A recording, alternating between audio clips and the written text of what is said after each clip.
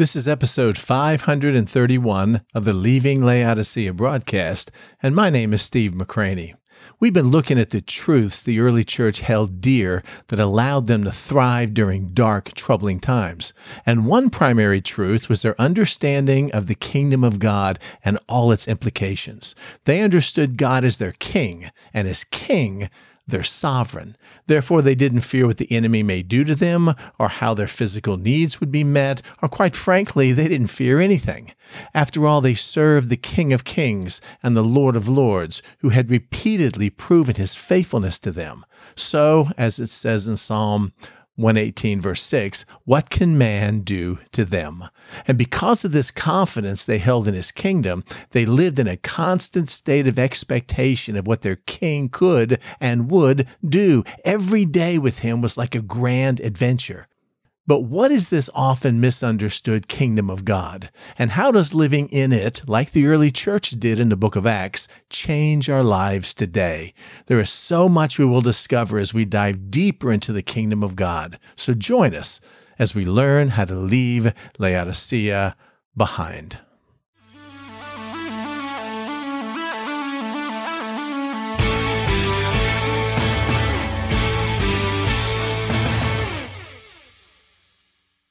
We've been talking about the last, couple months, looking at the early church, trying to figure out how they handled persecution in tough times versus how we're handling it or going to handle it. Every time there was an external persecution, the church got stronger. They preached the word of God with more boldness. Every time there was an internal persecution, they ended up bonding together as a cohesive unit, and fear spread among all the people. Then there's another external and another internal and another external and another internal. We've gone through that. You should have gotten a picture of that already. And every time the church was attacked, these Christians became dynamos for the faith. How did they do that?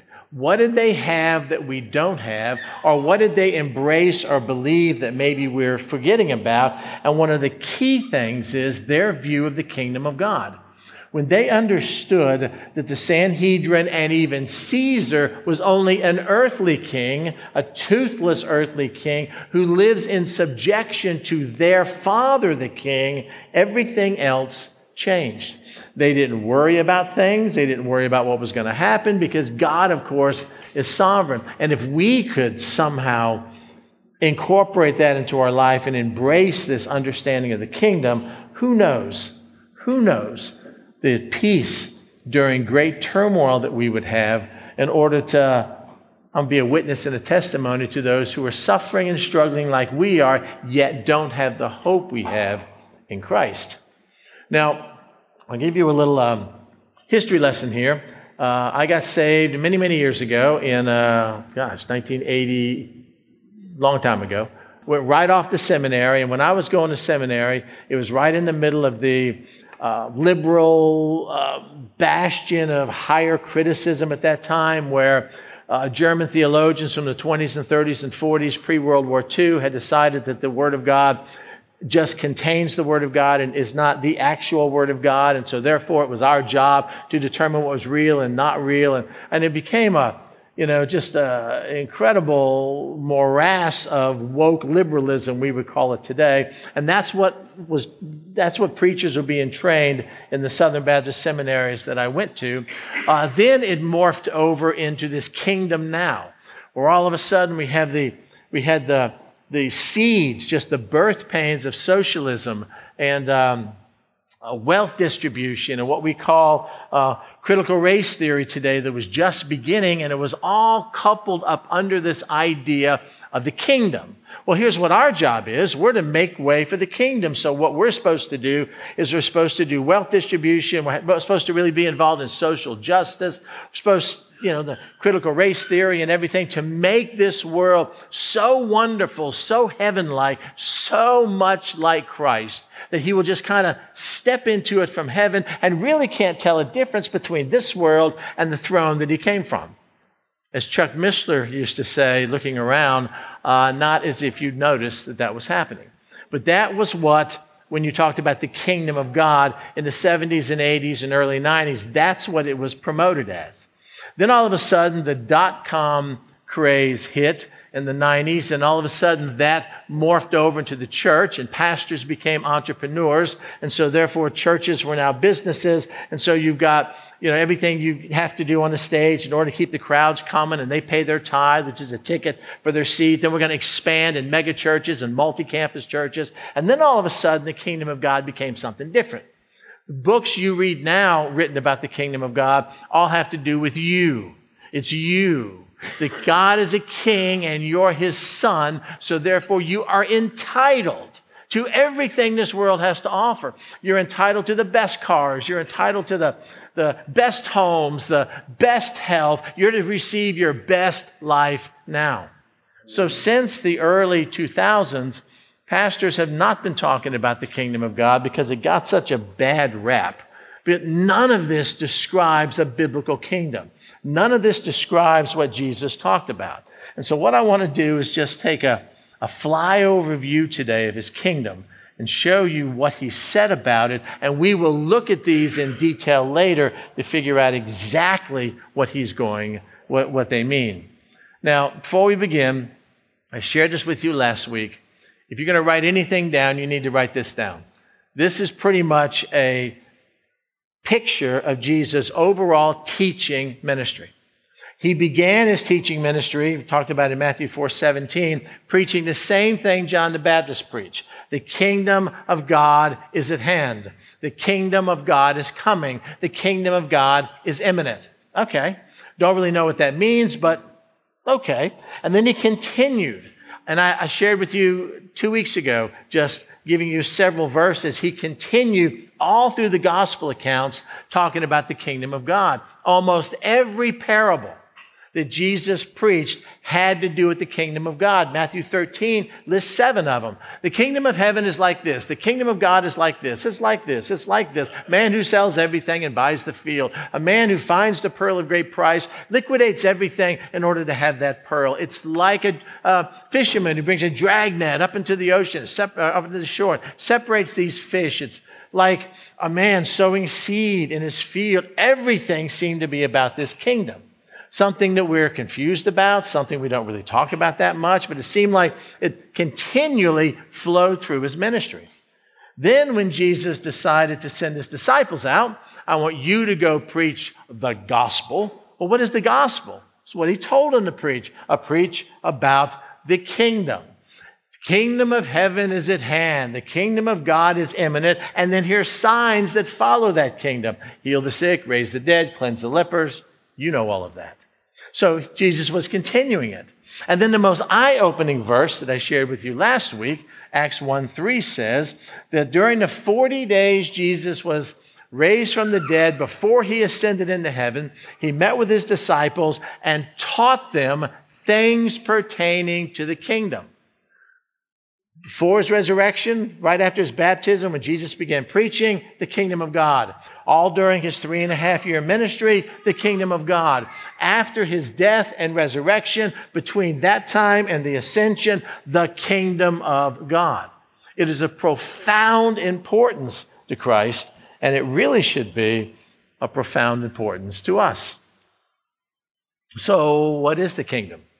I guess it's just God's rule everywhere. All right. That's a good Sunday school answer.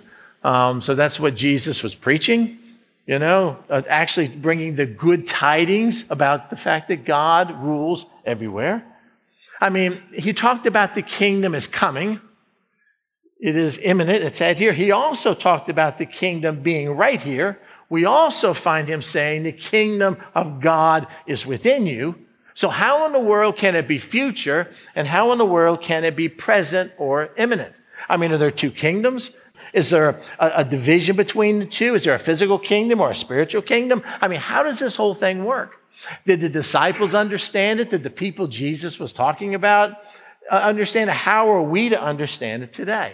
Is it just the hearts of men Okay, we live in this fallen world, in this domain controlled by Satan, but Jesus lives in our hearts. And because he lives in our hearts, I guess as we're suffering and dying, things will be okay? Or is it bigger than that? And if there's a kingdom, it has to have a king. So where is the king? And when is the king coming to set up his kingdom? If it's an earthly kingdom, we know theologically when that happens, but if it's a spiritual kingdom, when does that take place? What are the manifestations of that? How do we know that it's happening? And how can we experience that? We're going to look at every one of these questions in the weeks to come. And I think you're going to be shocked at what the Word of God says and encouraged beyond belief at how wondrous it is to be part of his kingdom. All right, well, let's make it personal since we're kind of a narcissistic society. Where do I fit in God's kingdom? If he's the king and I'm a servant or a loyal subject of him, or later on we find out a child and a joint heir, how do I fit in? And if I do realize that Jesus is, or God is the king, and that there's a kingdom, and I belong to that kingdom, and that kingdom is great, more powerful, and our God is more sovereign than anything that comes out of Washington, anything Biden can do by executive order, anything that our government can mandate, or any crisis that we go through. How does that change my life? Do I have freedom? Do I have excitement? Do I have confidence and peace? Do I experience the benefits of that kingdom now? And if so, what is that like? And by the way, if it is a kingdom, we know the rules of this kingdom. You deal with a bully by fighting back. Someone slaps you on the one cheek and you nail them. Put them in the ground to keep them from doing it again. Or as they used to say, someone brings a knife, you take a gun. Someone puts one of your guys in the hospital, you put one of those guys in the morgue. We know how that works in this world. We hold on to everything that we have because we can't trust anybody out there, and the greatest betrayals we've ever had have been in our own family. Oh, I got that. Are the rules in his kingdom different? And if so, how are they different? How could they be different?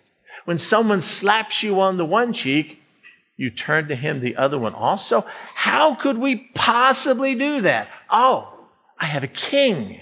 I have a father king who's watching out for me. I understand that. Someone wants to sue me for my cloak. I give him my coat also. Wait a second. That's crazy in this world. But in his kingdom, with my father, the king, I got that. He'll take care of everything. If I seek first his righteousness and his kingdom, I don't have to worry about anything that, for men especially, eats up most of our days as providers. How are we going to keep this thing going? And how's our business going to grow? And how am I going to continue to support my family? Once we understand the kingdom and the rules of the kingdom, it's incredible. The Sermon on the Mount is Jesus' picture of what life in his kingdom is all about. Well, does Satan have a kingdom? Are there two kingdoms at war here? Well, okay, there's a big K kingdom, and if you want to, you can call it a little K kingdom. I mean, Jesus talks about rule and dominion and power that Satan has, but the fact is, does his kingdom fall up under Christ's kingdom? Is Christ sovereign over Satan? And how much power does Satan really have in your life? The answer is simple: only what God allows. You realize that? That's the book of Job. Only what God allows. So no matter what the hater of your soul throws against you, he's only allowed to do that because God, in his infinite wisdom as your king and your father, allows that for the testing of your soul, to produce perseverance and patience, to make you complete and perfect like Christ. Wow. So my biggest fears now, when I understand the kingdom of God, are nothing. Nothing. So if God is a king, and I do live in his kingdom, what am I, a freeloader?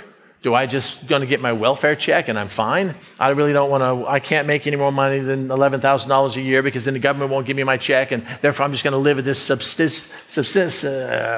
lower state of economic life because I don't really care anymore. I mean, is that what we're supposed to do? Or do we have responsibilities in his kingdom? And if so, what are they?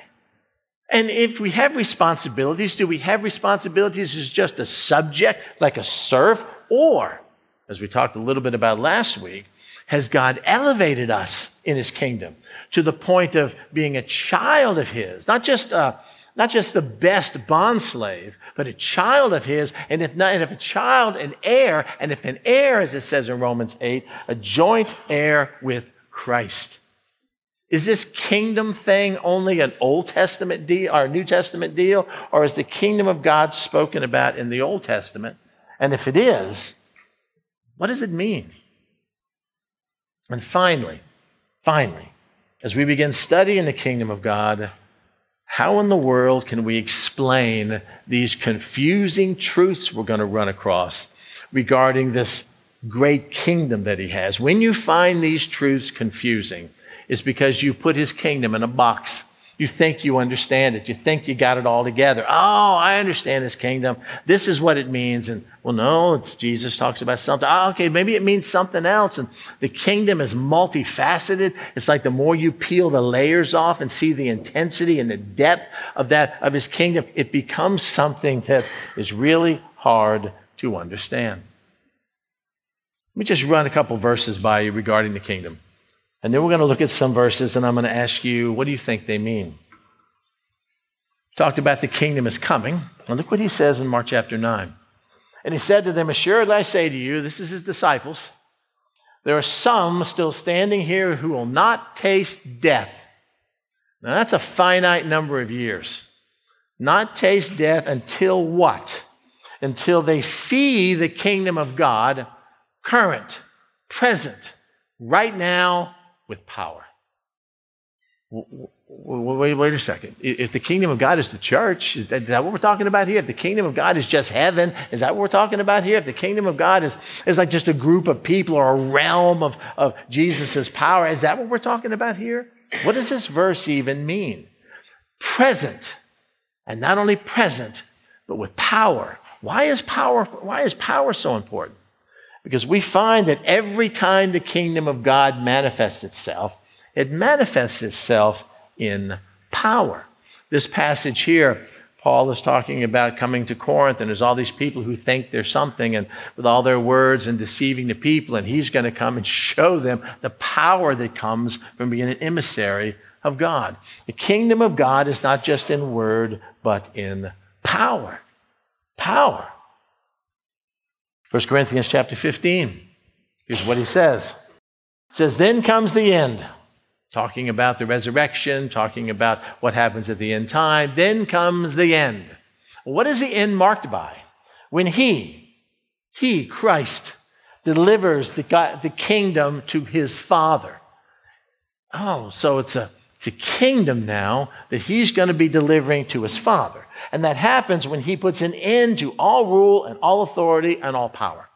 Because there can only be one king, and that king is the Lord Jesus Christ. There's not Satan, it's not our government officials in Washington, it's not me, and it's not you. And so when the end comes, Christ somehow delivers this kingdom to his Father, and he will do that when every other supposed king, every other usurper is put in its place. Okay, I'm getting a little bit bigger picture of the kingdom here. And we have 1 Corinthians 13 where it talks about the kingdom.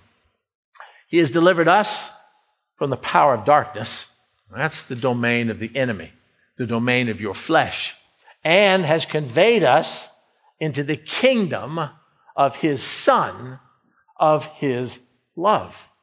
He has delivered us from the power of darkness and placed us into the kingdom of Christ, the Son of his love, in whom we have redemption through his blood and the forgiveness of sins.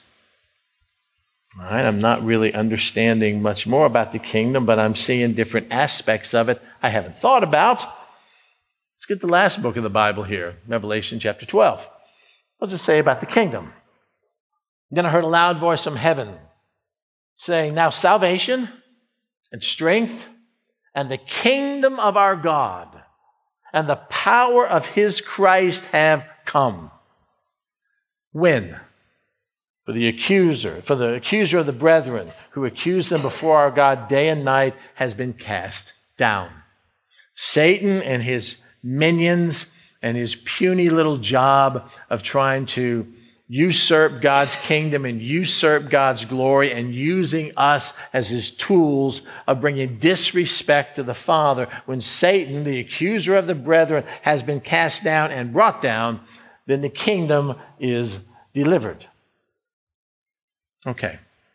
6 verses. I don't understand any more about the kingdom of God than I did in the beginning. So let's put our logical hats on, our theological hats on, and let's start asking a couple questions. If we lived in feudal England in the 14th and 15th century, we'd know exactly what a king is.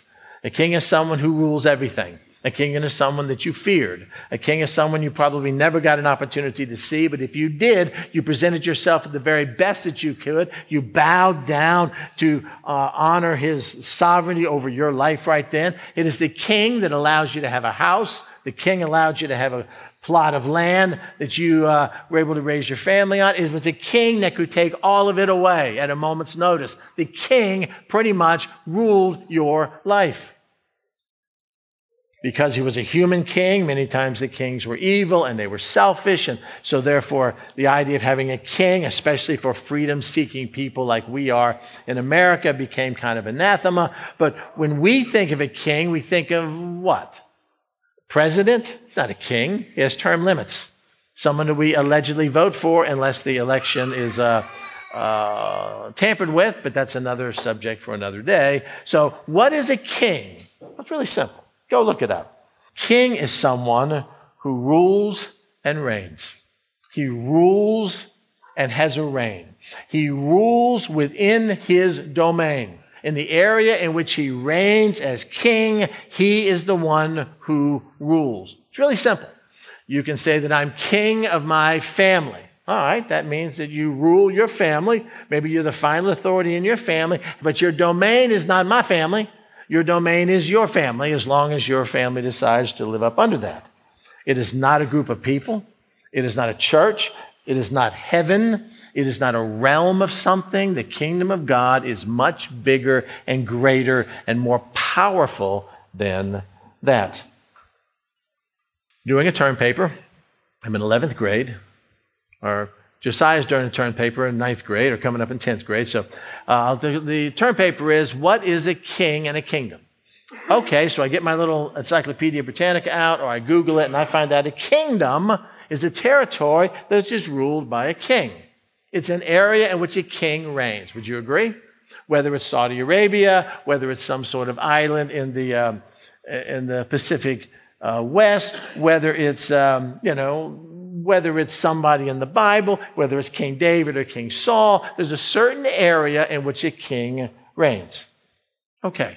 Well, since God is creator of all, then his kingdom must include every created thing. That's what the kingdom of God is. It's where he rules and reigns in everything that's on the earth right now. All created beings, they all are subject to him. Great. Are you?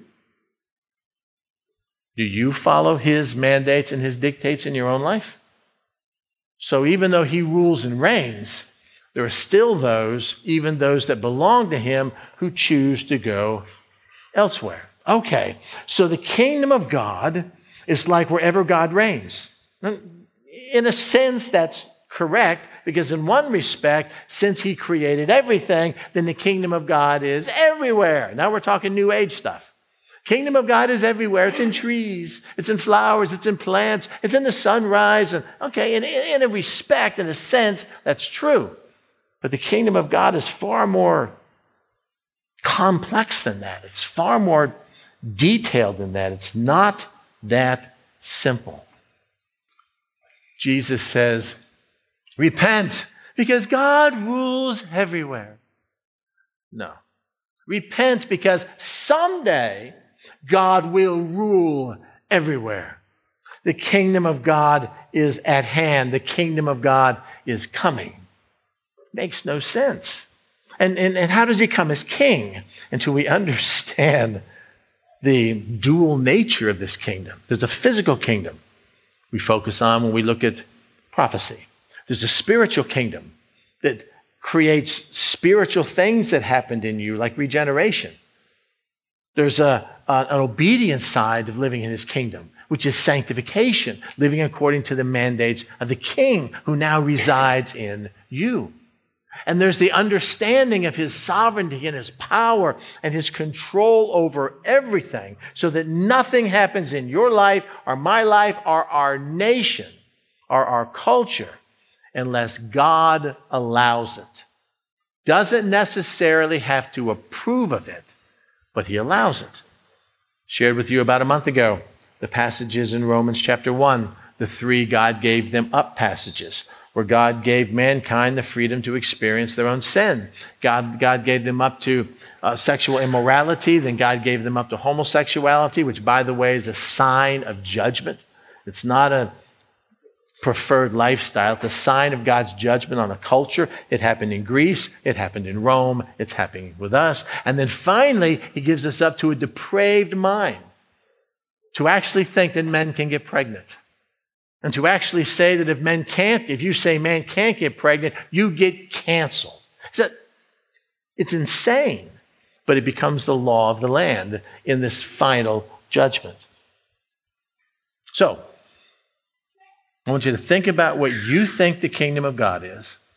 Have it all neatly kind of tucked away, assuming you spent some time thinking about it. And I want to see how that compares to several verses I'm going to show you, about 15 verses. We're just going to run through these relatively quick, and then that's it for today. What does this mean when John the Baptist begins his ministry? And he begins by saying, repent, for the kingdom of heaven, and here's this word, is at hand. I'm to repent because something is going to happen. Why should I repent? Because this kingdom of heaven, I don't really understand. The Jews thought it was the coming of the Messiah to set up an earthly kingdom, and Jesus said, that's not the time yet. As a matter of fact, he told his disciples in Acts chapter 1, that's not even for you to even ask what time that is. God has set that in his own power and his own authority. But the kingdom of heaven is at hand. That word is agnazo, and it means it is to come near, it's being brought near, to approach. The kingdom of God, the kingdom of heaven, is imminent. It is coming. Implied in this message, it's not here yet, but it is coming. And for that reason, I know the king's been away on a war, and the fact is he's coming back home, and his return is imminent, and we don't know when he's coming, so you guys better repent and start acting like the king's here because he is coming. Okay. Jesus preached the exact same message. First words out of his mouth in a proclamation message was the same thing John preached.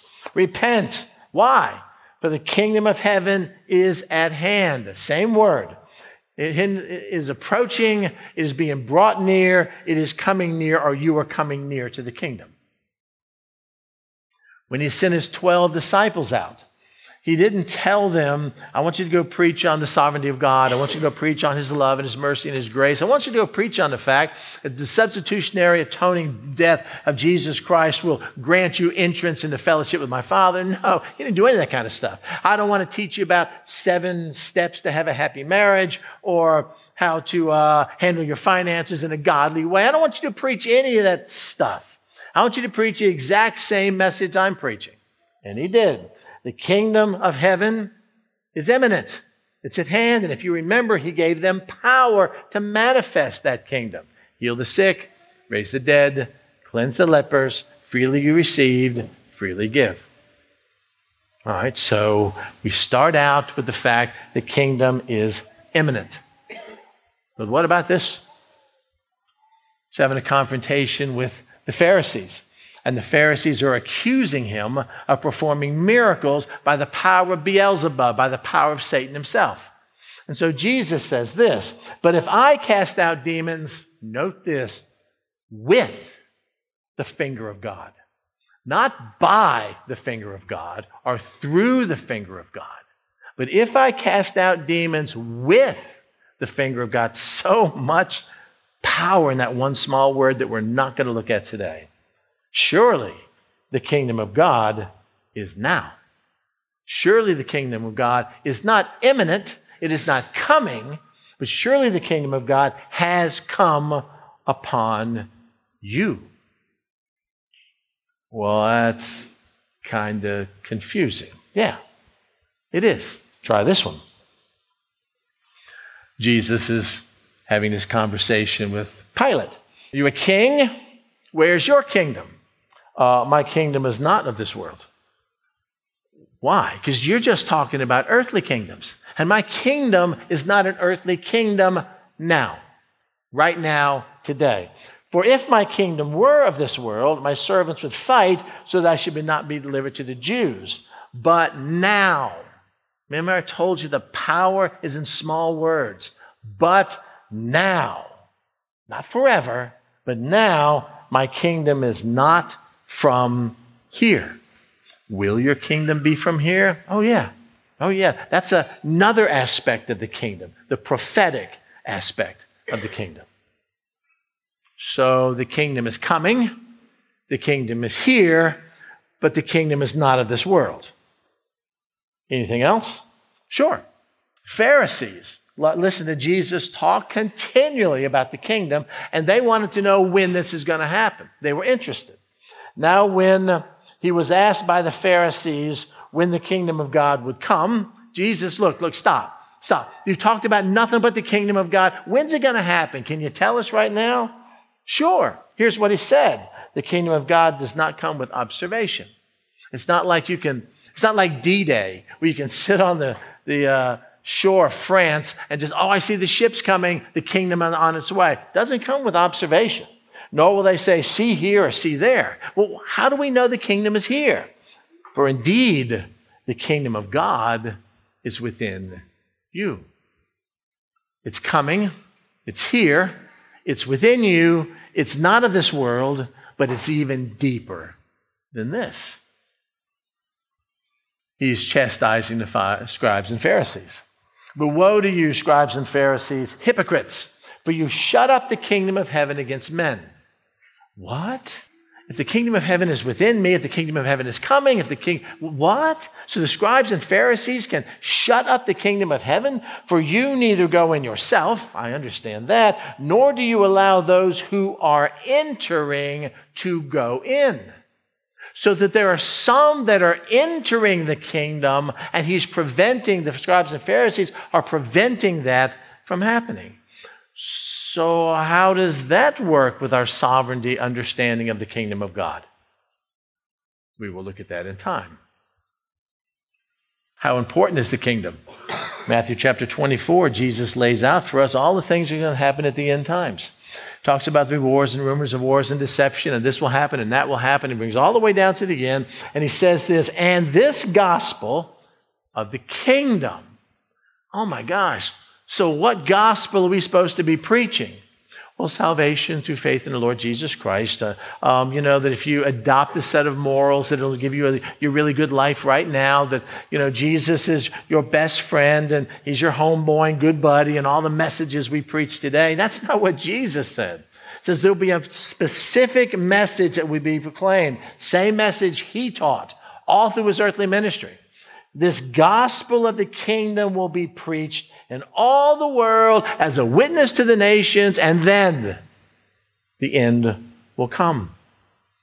How many times have you read this passage and missed the gospel of the kingdom and just immediately assume, that's just the gospel of salvation through faith in Jesus Christ? Because the kingdom is being a Christian. The kingdom is going to church. The kingdom is, much bigger than this. Or this one. Talking to the Pharisees, they're trying to trap him about the greatest commandment. Man answers right, and Jesus says, you are not far from the kingdom of God to this man. So obviously it's like a progressive thing that's taking place in this man's heart. Okay. Then we have Joseph of Arimathea. Good Jewish man, good man, like Nicodemus that wanted to go and was a silent disciple of Jesus Christ, and I never before saw this. It's almost like these blinders came off and I just see this kingdom everywhere. I never saw this in this verse. Joseph of Arimathea, a prominent council member who was himself waiting for the kingdom of God. So what are you talking about? Well, what I'm waiting on is the Messiah to come. From the Jewish perspective, I'm waiting on the Messiah to come and set up a physical kingdom, and this Jesus must be it. But Messiah was just murdered. How can this possibly take place? Luke chapter 4. When it was day, he departed and went to a deserted place. And the crowd sought him and came to him, and he tried to keep him from leaving them, but he said to them, I must preach the kingdom of God to the other cities also. Why? Because it is for this purpose I have been sent. Wait a second, Jesus. I thought that the reason why you came to earth was to offer yourself as an atoning sacrifice for our sins. I thought that you, as the perfect sacrifice, were going to give yourself over and be put on the cross, and God was going to pour his wrath and his anger against my sin on you. You were going to bear that burden on you, and therefore God looks at me and says, it's finished, it's over with, I found no guilt in him. And I thought that's why you came to earth. He did. But he sums it up in talking about preaching the kingdom of God. So the kingdom of God also includes what we would talk about, just the gospel message of salvation. But there's more. And it came to pass afterwards that he went through every city and village preaching. I don't know what we're preaching about. It doesn't say. But we do know that he's bringing the glad tidings of the kingdom of God. Wow. Preaching and bringing the wondrous, glad tidings, the good news about the kingdom of God. When have we ever heard a sermon preached about the good news of the kingdom of God? You have a king. You have a benevolent father. You have someone who can do anything he wants at any time that he wants. His foundation is based on truth and righteousness. He sees you as a member of his kingdom through grace and mercy as if you had never sinned at all.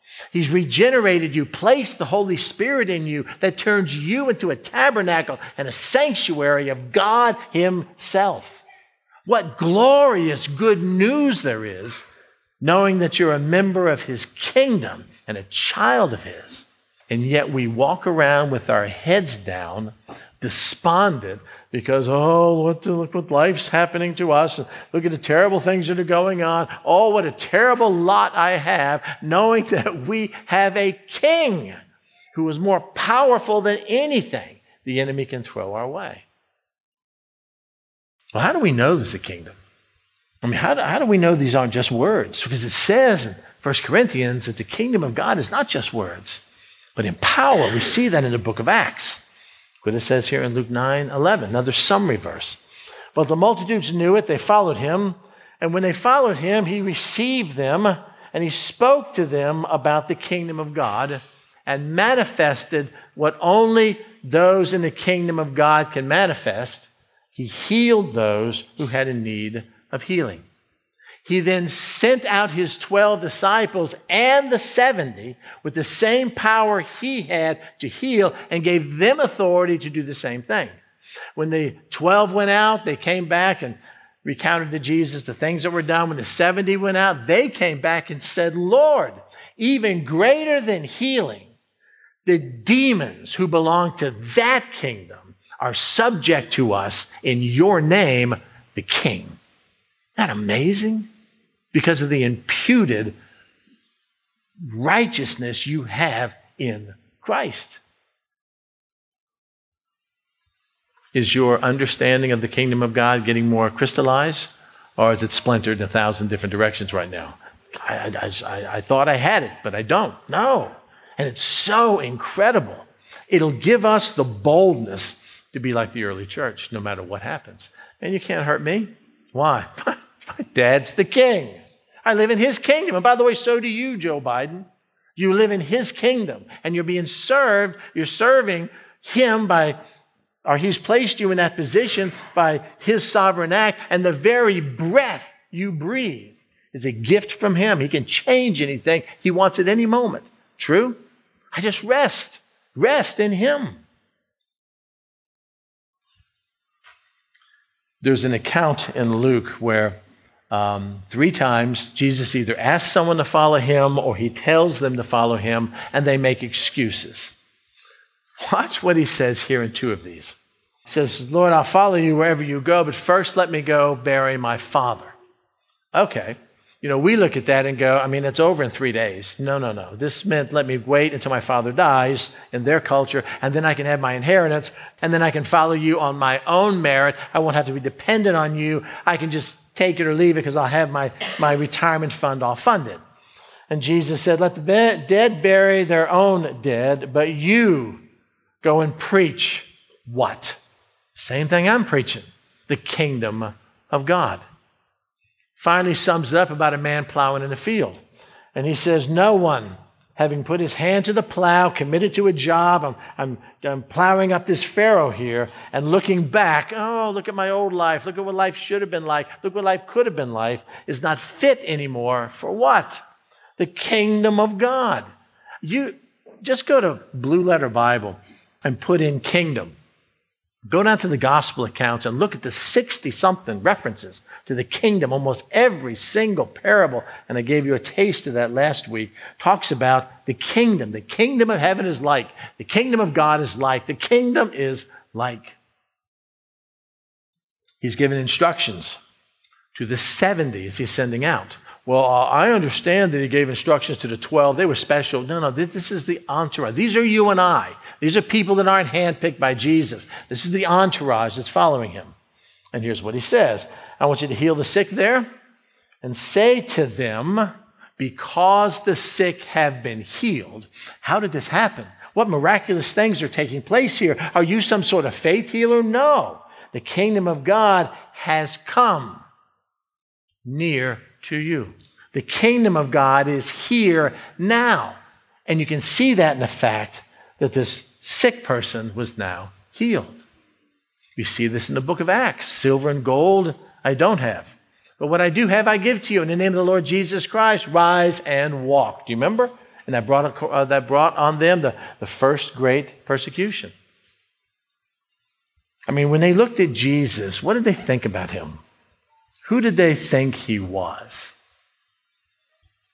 This is Luke's passage here of his very small version of the Sermon on the Mount, or a message that was preached at another time, basically on the same topics.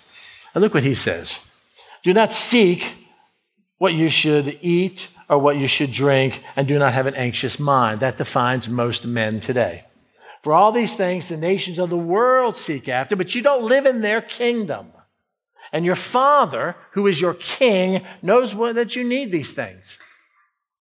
But seek first the kingdom of God where your Father rules. And all these things shall be added unto you. That's the Matthew 6:33 passage. And this is my way of viewing the scripture. I see a pause here, a dramatic pause. I see Jesus communicating this, and he says that, and the people in the church, or the people hearing his message, are probably like you and I, and they're looking at each other. They're thinking about their debts. They're thinking about their financial problems. They're thinking about everything they're struggling with, and they're going, what? And their mouth drops open. I can't believe he's saying these things. It's not going to work, and fear creeps in. So then Jesus says this, do not fear, little flock. Why? For it is your Father's good pleasure, like a loving Father that he is, to give you the kingdom. Wow. So instead of being the stepchild who never really felt part of the family, I'm actually the adopted child, which I am. He actually brings me in and treats me as one of his own. like an heir and a joint heir of Christ Jesus. And so instead of me thinking everybody else is more deserving than I am, everybody else is going to get the good stuff from Jesus, and I'm just going to live in that little lean-to at the backside of heaven beside the nail place. The fact is that no, it's his good pleasure to give you everything that comes with the kingdom, then and now. As a matter of fact, this is not the first time he talked about that. He's summing up the ministry of John the Baptist, and he's bringing the Old Testament and the New Testament together. And he says the law and the prophets were until John. John was the last of the Old Testament prophets. So what happens after John? Since that time, there's been one message proclaimed to the people. It's the kingdom of God has been preached. And everyone is pressing into it. Wow. So when Jesus looked at the totality of Scripture, you had the law and the prophets, and they prophesied up to John, which was pointing to Christ. And then from that point on, it's Christ and his disciples and you and I proclaiming the kingdom of God. To his disciples, he said this. Got to put a Jewish hat on to understand this, or we'll look at it later. And I bestow upon you a kingdom. Really? How can you bestow upon me a kingdom? Well, because my Father bestowed upon me a kingdom, that you may eat and drink at my table in my kingdom and sit on the thrones judging the 12 tribes of Israel. That is when the physical kingdom comes.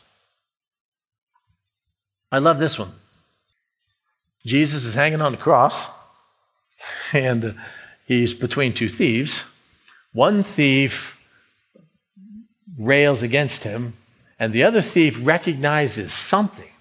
He's a good man. He's committed no sin. We're up here because of what we've done. This man has been unjustly accused. All right, that's one thing. But that's not what he recognized. Lord, remember me when you come into your kingdom. This man's hanging on the cross with Jesus and recognized the man next to him had a kingdom, which means he was a king. And that's what changed everything. If you confess with your mouth the Lord Jesus, not the Savior Jesus, the good buddy Jesus, the get me out of hell free card Jesus, and believe in your heart God raised him from the dead, you will be saved. Romans 10, 9, and 10. So what in the world is the kingdom of God? It's multifaceted. It has a spiritual dimension. It has a physical dimension. It has a spiritual dimension and also a physical dimension that actually somehow cross over into the same realm. That right now I have the King through the person of the Holy Spirit living in me.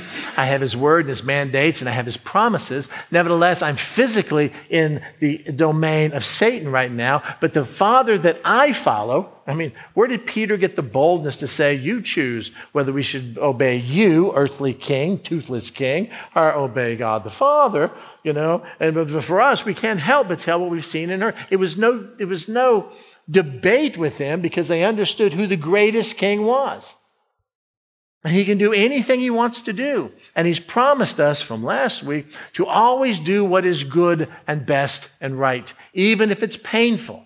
And even those things that are painful, all those things work together for good for those who love God and are the called, which is you and I, according to his mandates, his purpose, his dictates, and his sovereignty. If I could learn to rest in that. If a court case goes against me, all right, God, you could have done it any way you didn't, but my king decided to go this way. So, all right, Lord, it's on you. I belong to you. You obviously know what's best. I don't see it. I don't understand it.